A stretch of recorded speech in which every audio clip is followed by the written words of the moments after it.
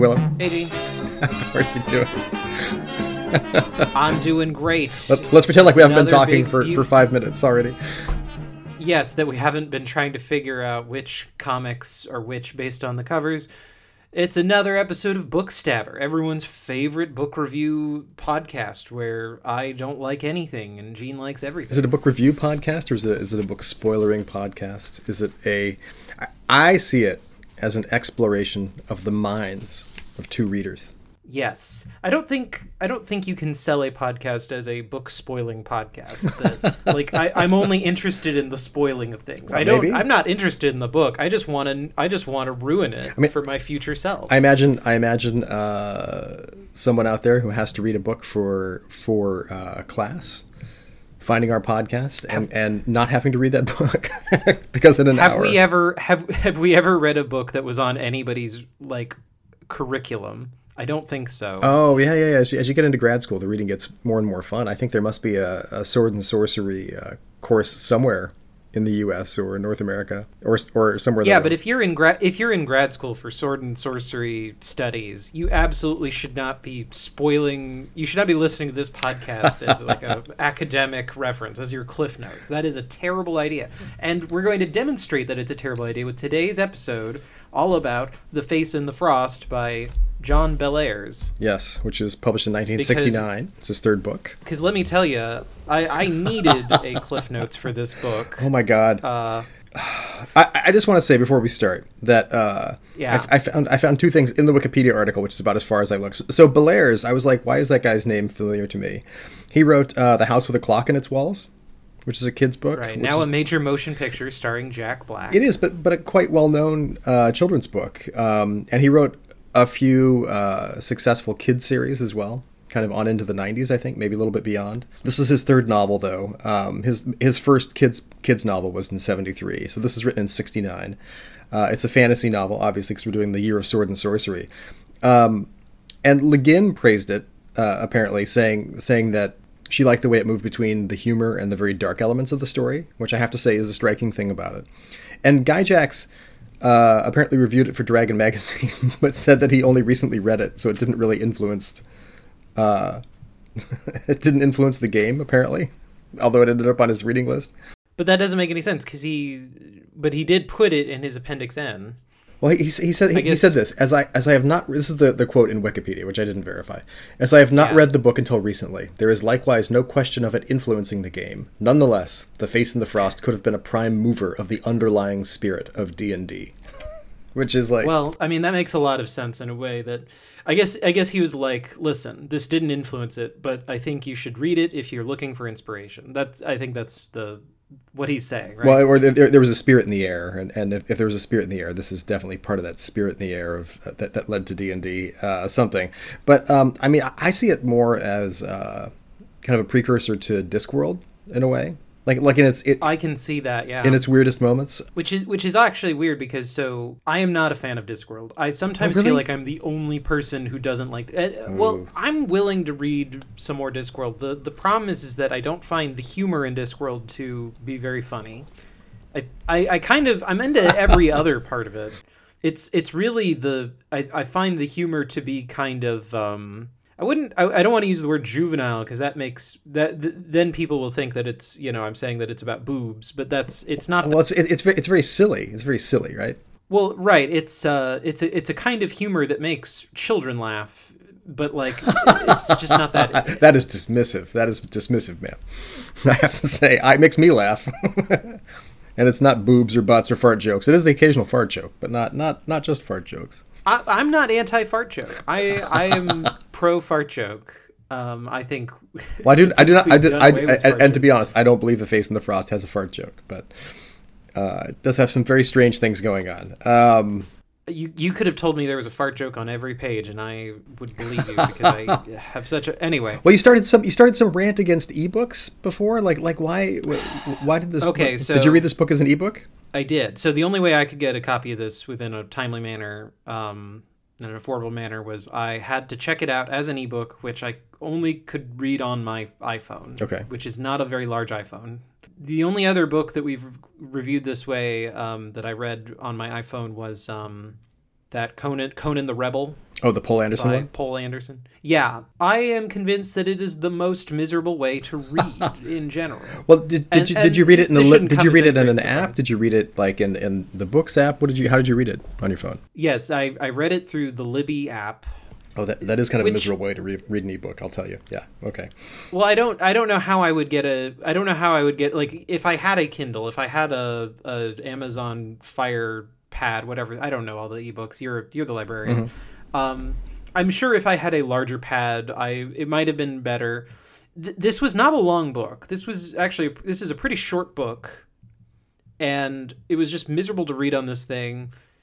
And so that definitely colors my experience. It's possible that if I had this book in paper or if I had listened to the audiobook, I would have really enjoyed it more. I find that the Libby app is great for audiobooks, but I don't like it particularly well for ebooks. And I think there's just some level of control it doesn't give me over the experience. I don't mind reading ebooks on my phone in other apps, but that app, like I've tried it maybe twice, and I am not doing it again. I couldn't quite tell you why because it's been so long. But I think that experience is different in every app, and I think because you got it from the library, you were kind of stuck. Well, it's not that there was anything wrong with the UI. It's that holding my iPhone to my face to read 300 pages is bad. It's a bad way to read. I don't want to read that way. Huh. You know? Maybe you should increase the font size and hold it at arm's length and try that. No. Reading tip? No, I won't. # reading tips from an old guy.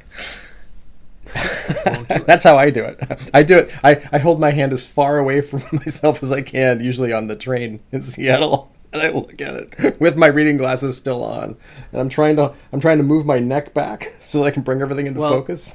It's we're well into the podcast. It's time to give the pitch. Oh, let's the pitch. Pitch this book. Come on. We got Prospero the Wizard. His friend Roger Bacon. Yep. Where do they live? In what time period and in what world do these characters inhabit? They live a couple hundred years ago, maybe in our world. It's a little hard to tell. Maybe somewhere just off our world. Well, they live in England. That much is true. Well, they don't live in England because they talk about Roger Bacon having been away in England, and as if this place isn't England. There's a North Kingdom and a South Kingdom. Well, they live in what is now the United Kingdom. I'm gonna say it's United Kingdom-ish. They live in the lower kingdoms, which is as it is described, okay. As like just tiny villages, each that have their own feudal lord and are constantly, each of them thinks they're great, but none of them amount to a hill of beans. They are wacky friend duo. They are good friends, and but something is out. But there are many references. Oh, sorry. Something is clearly out to kill Prospero, who, it must be noted, also has a very smart alecky magic mirror. And as the thing comes to kill Prospero, there's a magical book involved, and he and Bacon set off, kind of pursued by agents of whoever is trying to kill Prospero. They set off to try to solve the riddle of who that is and how to stop them. Is that a fair assessment of the book? Yeah, that I would say is about as good as a pitch that anyone can give for this book. Yeah. If you're like wizards, if you like fanciful wizards having an adventure, if you like Discworld, go ahead and pick up a copy of this book from your local library. Well, and maybe you'll have a good time before we spoil it. Well, I think the humor in this book is so weird because it depends on extreme shifts in tone. Like sudden and extreme shifts in tone. Like Bellairs can be scaring the crap out of you 1 second and then suddenly making you laugh. And it's very strange. I can see that it's very well written. But just that quick change in tone is very odd to me. And right, should we get some content warnings that if you're easily spooked? I don't know. Like nothing. I don't think anything like truly vile happens. Well, but it is scary. It is scary as heck. Like I think I could. Well, this isn't a kid's book. It's very clearly not a kid's book. There's like an anachronistic humor where like Prospero's thinking about looking in his magic mirror. I think it's at some time in the past, and he ends up watching a 1943 game between the Cubs and the New York Giants. right? I mean, right. You're like, what is this? What's going on? I don't understand. Well, if you've ever seen, Disney's Sword in the Stone, the idea of anachronistic time travel, future seeing wizards is not the newest thing. Oh, I didn't think about that, but yeah, that's a great kind of work that has something in common with this, and probably from about the same time period, right? Well, if this was fairly close. I mean, what I found so weird, like going back through it as I do before we do these things, is like, so there's like this prologue that is a bunch of explainy stuff, which I don't love in a book, but it was fine. It's a little bit like there's a narrator here. Okay, letting us know there's a narrator, right? Like there's these two wizards and there's these kingdoms and here's some history that I immediately forget. And then chapter 1 opens up in Prospero's house and it's like he's clearly a hoarder of some kind. His house is on the edge of this shadowy forest. There's everything a wizard would need in there, bubbling beakers and a skull and a talking mirror, and the mirror is a smartass, and it's kind of strange. And then he goes into his cellar, and there's this cloak that he doesn't remember being his cloak, and the cloak it becomes very spooky very fast in his cellar. Remember that scene? Yeah, I do. Like he's freaked out. And the cloak kind of comes for him, and then it's just a cloak. And he's like kind of ashamed. And then he looks outside, and his friend Roger Bacon is there. And Bacon reminds me of Rincewind a little bit, the wizard from the Discworld books. His luggage is described as crouching at his feet like an absurd and lumpy short-haired dog. So do you remember the luggage in Discworld that's alive? Not as well. You don't remember the luggage? Oh, the luggage is great. I don't know. There's a Discworld. This is not the Discworld podcast, but Discworld has a billion things like that. It's so much all the time. It does, but in the Color of Magic, it's definitely like Rincewind and the luggage that gets the whole thing going. It's the first book, and I don't know, but like so Prospero goes out there and isn't really talking about what just happened in the cellar, what happened in the cellar, and Bacon has been standing there for a couple of hours, and he's like, there's some kind of will out here, something that wants to kill you. It's a human. And there's a whole thing with a moth that's kind of freaky, and the moth flies away. And then they have this conversation about a book that's written in a code nobody understands. That's basically gone from one library to another, and nobody's ever returned it. And Prospero sent Bacon out to find information about it. It seems like, and that's where they leave it. It's very strange, but like, okay, we're very clearly setting up some plot, and then they wake up and they're having breakfast. Like Prospero just offhandedly offers him breakfast and lets Bacon know that the whole house is surrounded by these gray things that are there to kill him. It seems like. I mean, like it's kind of all over the place, right? It's not unpleasant, but it's all over the place. Right. So I like the book so far. The beginning of the book I think is very good, and I was excited to read it. I did too. Yeah. I thought the opening description was fanciful in a way that was not it was not overly, it wasn't overdoing it. I liked Prospero's house. I liked Prospero. I liked he was kind of a bumbling wizard. I was intrigued by, the thing that is fearful that is happening, and suddenly, we're beset by enemies, and we escape, and this is all pretty good. But then I would say almost immediately, the book, like for me, the book basically ended, right? Like the part of it that I was enjoying just stops, and then everything from this point onward is just kind of, it was unreadable to me. I have to say that I had some of that same reaction, like, and my reaction was more in that it didn't make me want to read more at any point. Yeah. Like it was vague and specific, and it was just a series of little adventures that weren't enough to pull me through, right? I really almost did not finish reading this book just because it was so difficult to make myself read this book. And I found that really odd that we've read much worse books, I think. Yes. And, that's not to say that they were easy to read, but I could do it. And this one was pulling teeth it was so difficult to just continue because it really was no sense of progress at any point. It did not feel like the author knew what was going on at all. And then once the character started knowing what was going on, I didn't know what was going on because my eyes had glazed over. Well, I think the Zelazny book for me had some of this. Because it felt like there was like an inevitability at work in the Zelazny book. With the character and with the adventures and with this too, right? They were just going to kind of bumble their way along.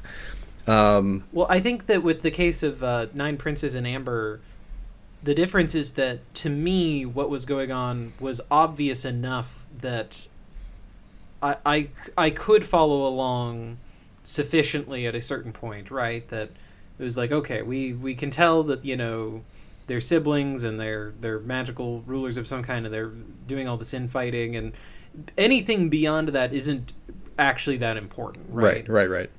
And so it's fairly easy to follow the adventures even if you're not picking up every single detail. But in this one, like I did have to look up at one point, what the hell is going on in this book? And some of the things that I was reading on the Cliff Notes, I was like, really? Did that happen? When? Like, I don't know. I'm going to say this. Like I think Bellairs' writing is like fantastic in a certain way. Not necessarily the plot of this book, right? But the writing is fantastic. And I can totally see, I can look at this and say, oh yeah, I can see that this guy wrote a great kids book. Do you know what I mean? Like it's so accessible and kind of silly and absolutely. And pulls you in. And I really want to, reading this book makes me want to read the House with the Clock on the Wall. Now, like more. I don't know that I agree that you couldn't give this book to a kid. Like, no, I just mean like the anachronisms and stuff. Like they wouldn't speak to a kid. I mean, I think some kids would read this. I would have read this when I was a kid, but I don't think the anachronisms make it not for kids. I think in a way it has that kind of quality of, Tolkien, not a nasty wet hole nor a dry sandy hole. Like there's a little bit of that, like I'm reading a story to you, quality to it that is in classic children's literature. There is, but I would say the vagueness of the way things resolve in this book would make it even more boring to a kid than it was to us. Like I don't disagree with that, but I think the scary parts might actually hook a kid, right? Oh yeah, perhaps, yeah. I don't think it's too scary for all kids, but some kids who are terrified, like it's definitely beyond R.L. Stine scary, right? In some moments. So one of the lines in the very beginning that I really enjoyed was the narrator introducing us to the wizard Prospero, and then not the one that you're thinking of, and I was like, that's a great joke. That is pretty good, yeah. But like a kid would not understand it, and a kid doesn't have to understand it.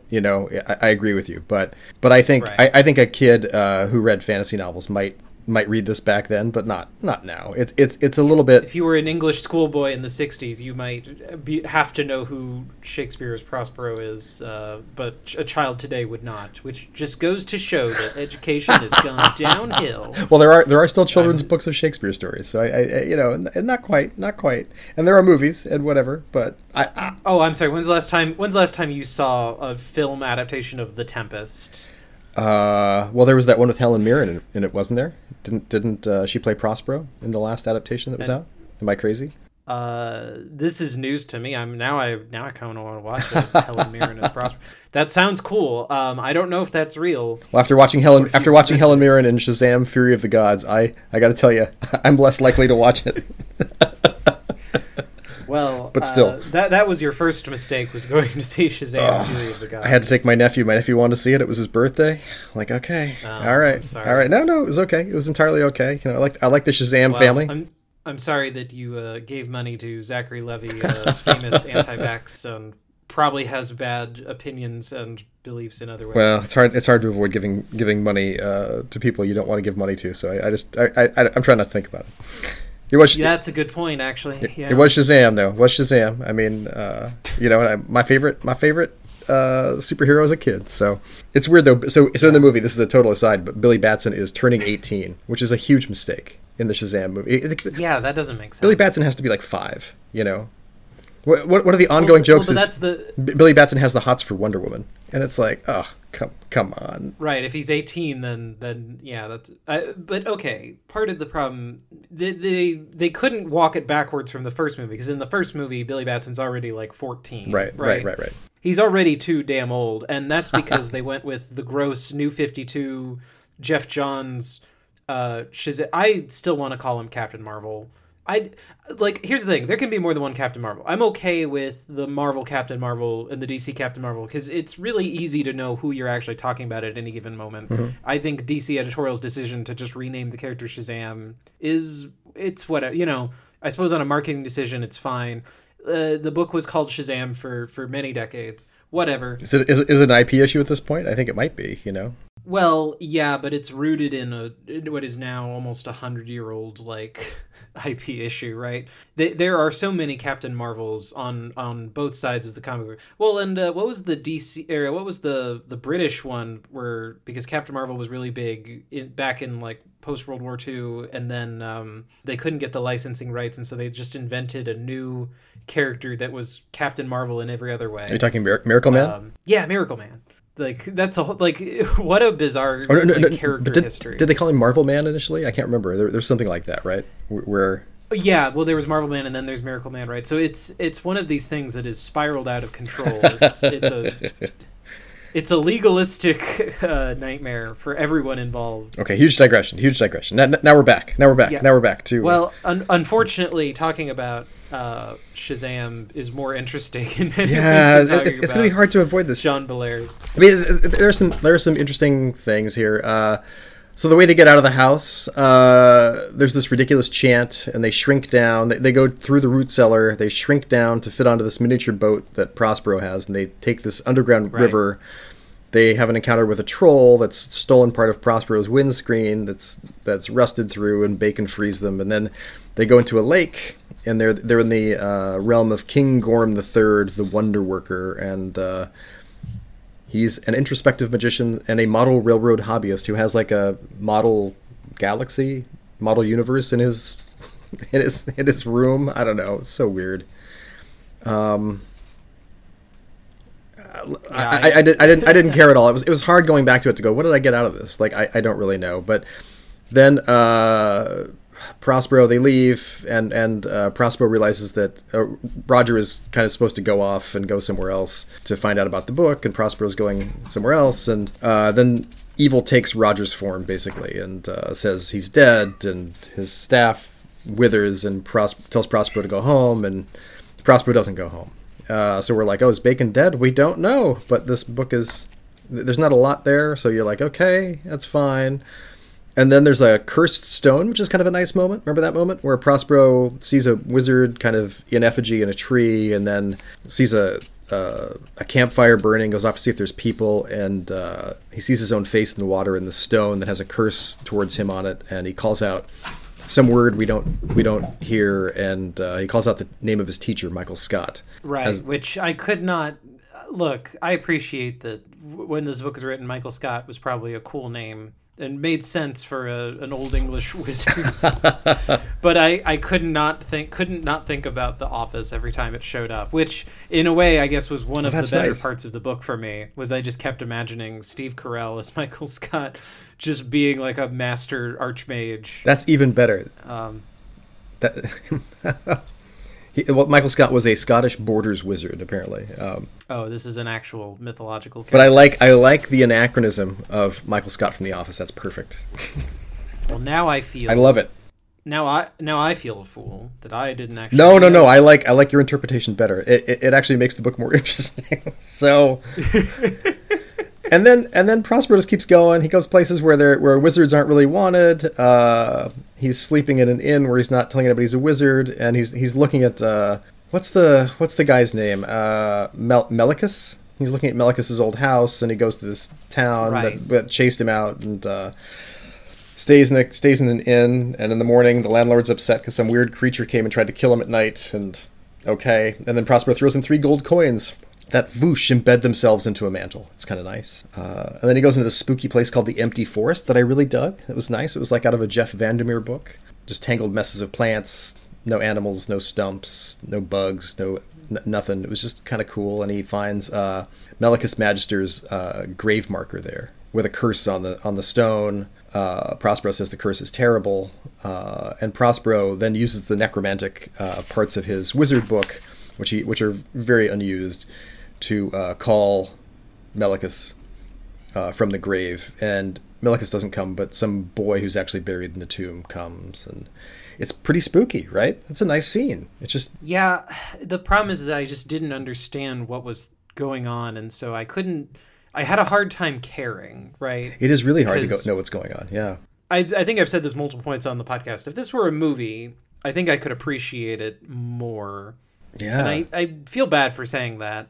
But part of it is because it was very hard at this point in the book to give my full attention to this thing, to not be distracted by everything else around me, and to like wrestle with, like, I reading this book at the point at which we're at, like I am reading the words, but I'm not digesting all of them. In part because nothing in the book is, this is not what you would call a page turner.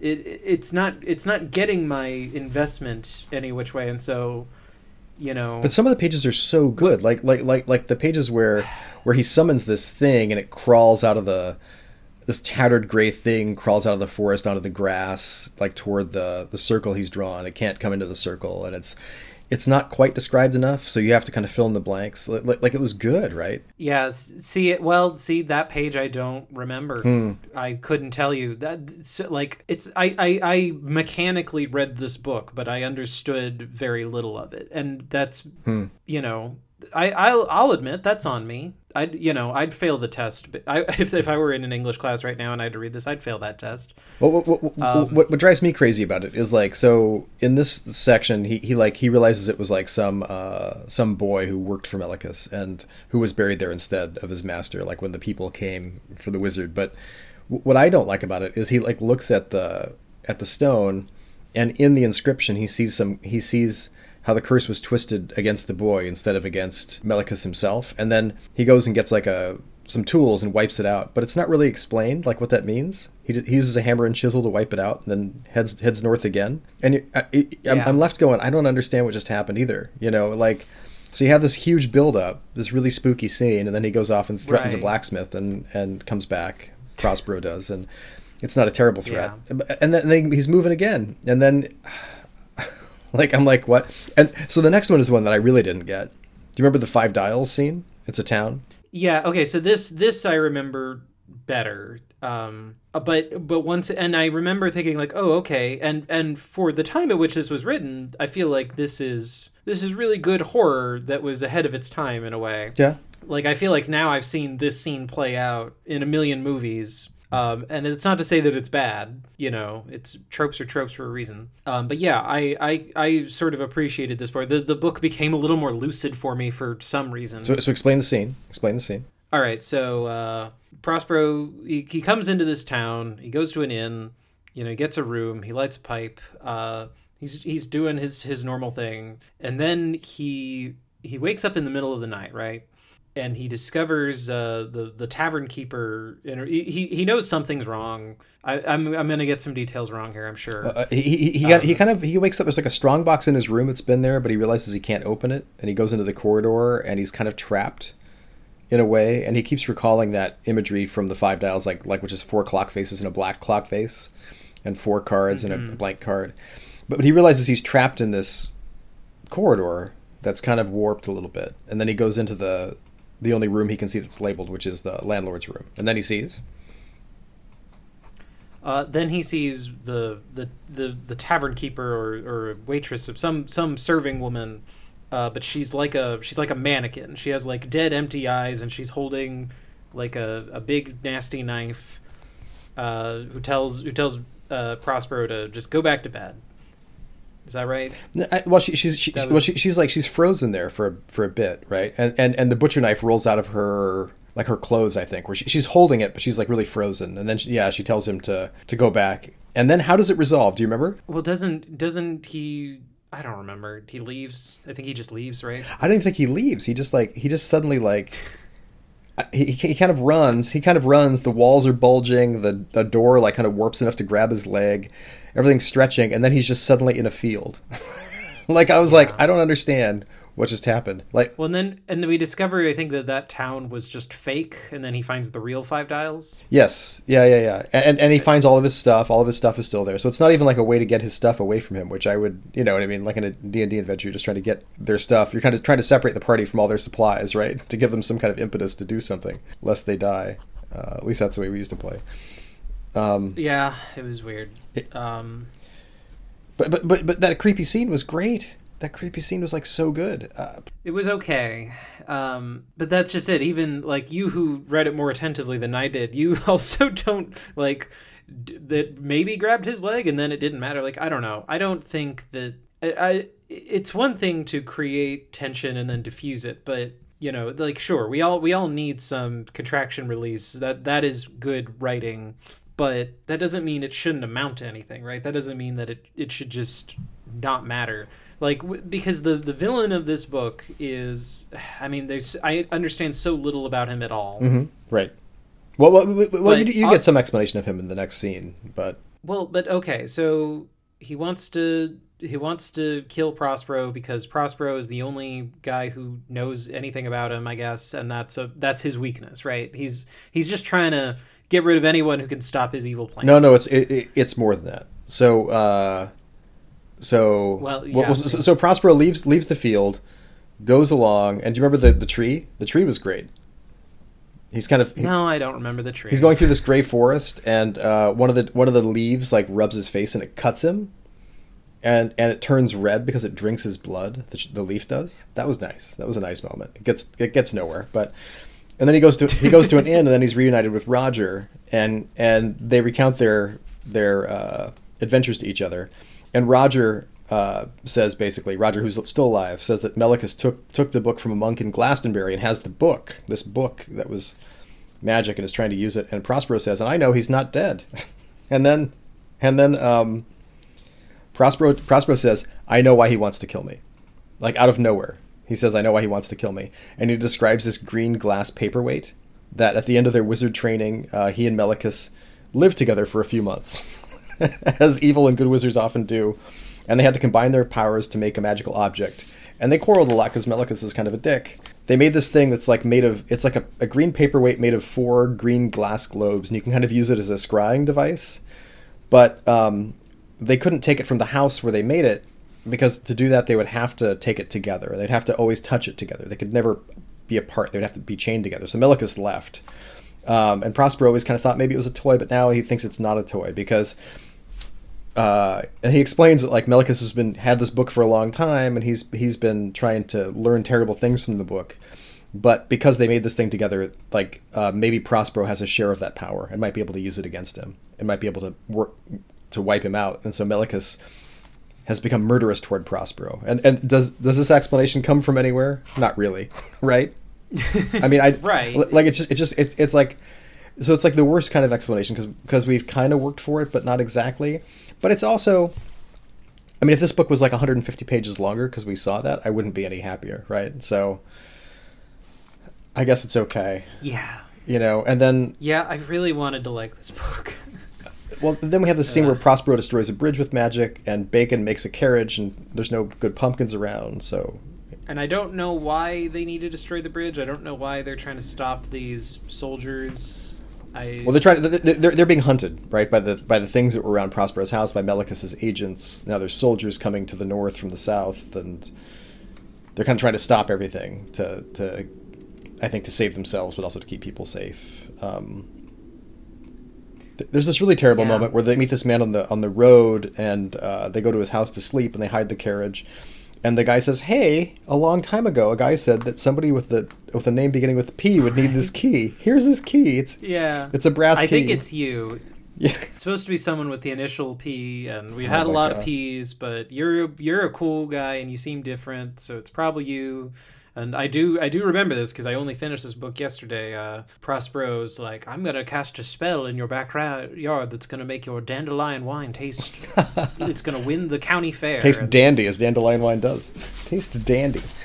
So this key is special, And they're moving towards the house where Melicus and Prospero made this thing to see if the paperweight is still there. And then at the beginning of chapter 9, there's this description out of nowhere that people are terrified because there's these frost masks on the window, which are apparently Melicus, and the wind has a voice. And this monk, who is kind of a poison ivy figure, uses plants to help them over the mountain where they can't go. Yeah, that was very confusing. I'm sure that's a figure we're supposed to know more about, but I don't know. And then they go to this house. Which is insane. It looks exactly like it did when Prospero and Melicus were there, except for there's some extra firewood. And the green glass paperweight is just sitting there on a shelf.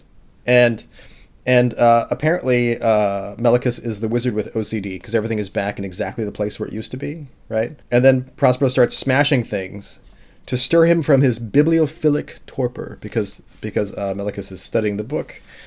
And then the face in the frost talks to them, and Prospero runs away, and there's a bunch of light from Melicus throwing at Prospero, and then Prospero vanishes. And he knows he's inside the glass, chapter 10. and we can...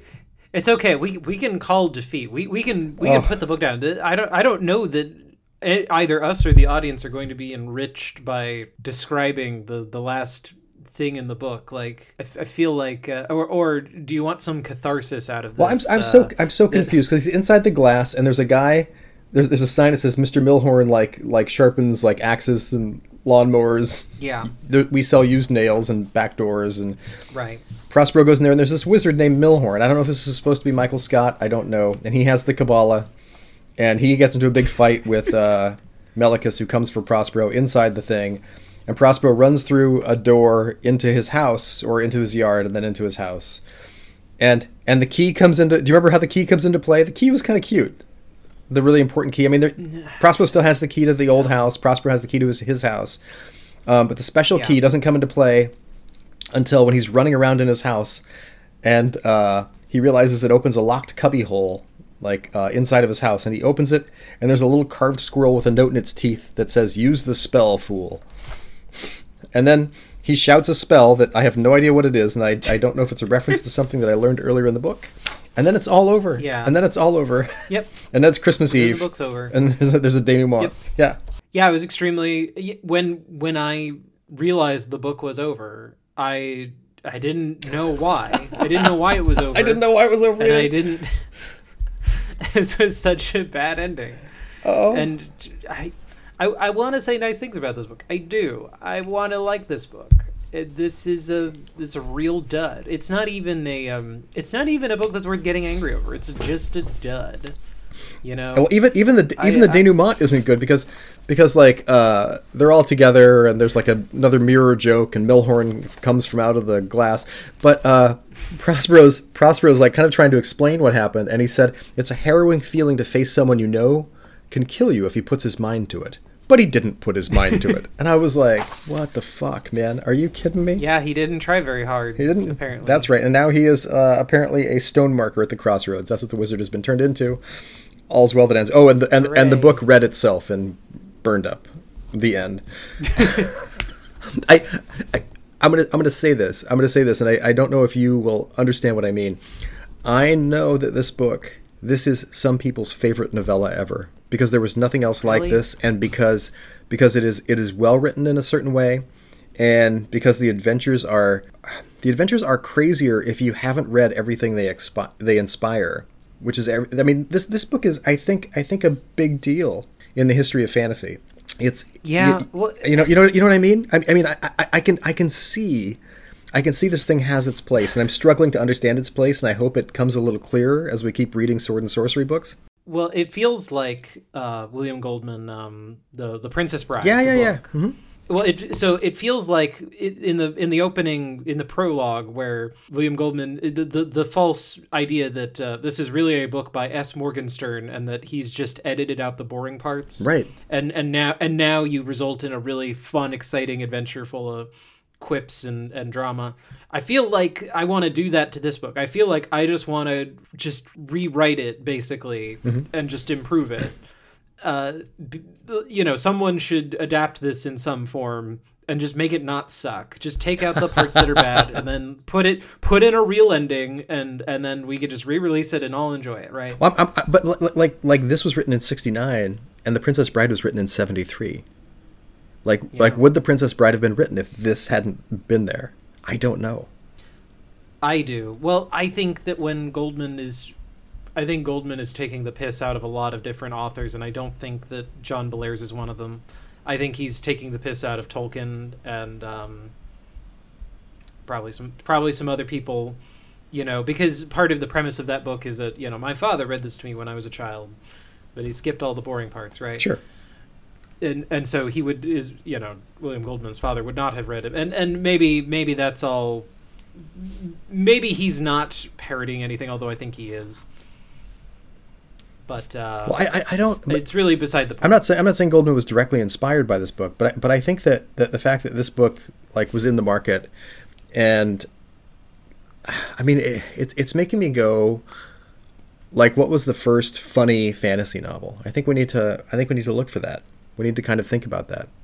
That's an interesting idea. I mean, based on reading Appendix N by Gary Gygax, The Fallible Fiend is a much better funny fantasy novel that I'm sure must have come out earlier. What's The Fallible Fiend? It is a story told from the perspective of a demon that has been summoned from hell to serve a wizard, and it's a constant misadventure.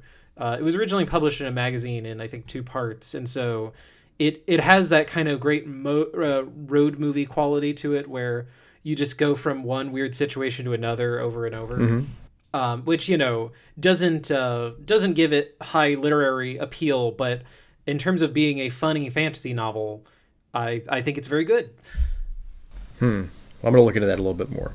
But I mean, if I give it a couple of hours thought, I'm sure I could. What was that book? What was that book's name again, Willow? The Fallible Fiend, by L. Sprague de Camp, I think is the name. Oh, see, now that was after this as well.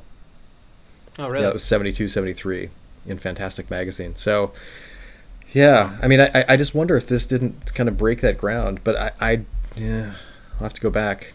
I mean, I guess, listeners, if you know anything else. I mean, The Hobbit has humor in it. There are funny things. If we could just find the history of fantasy. Well, I mean,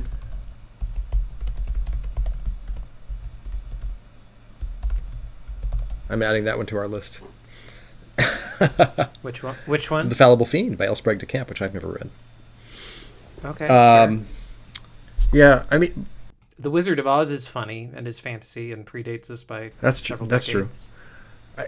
I just think this book feels like the wrong length for what it is. I feel like it could have been a very great short story, and I feel like it would have been a much worse novel. You know what I mean? It feels. It just kind of feels like it's right now. It just kind of isn't anything, right? It's almost it's setting without plot.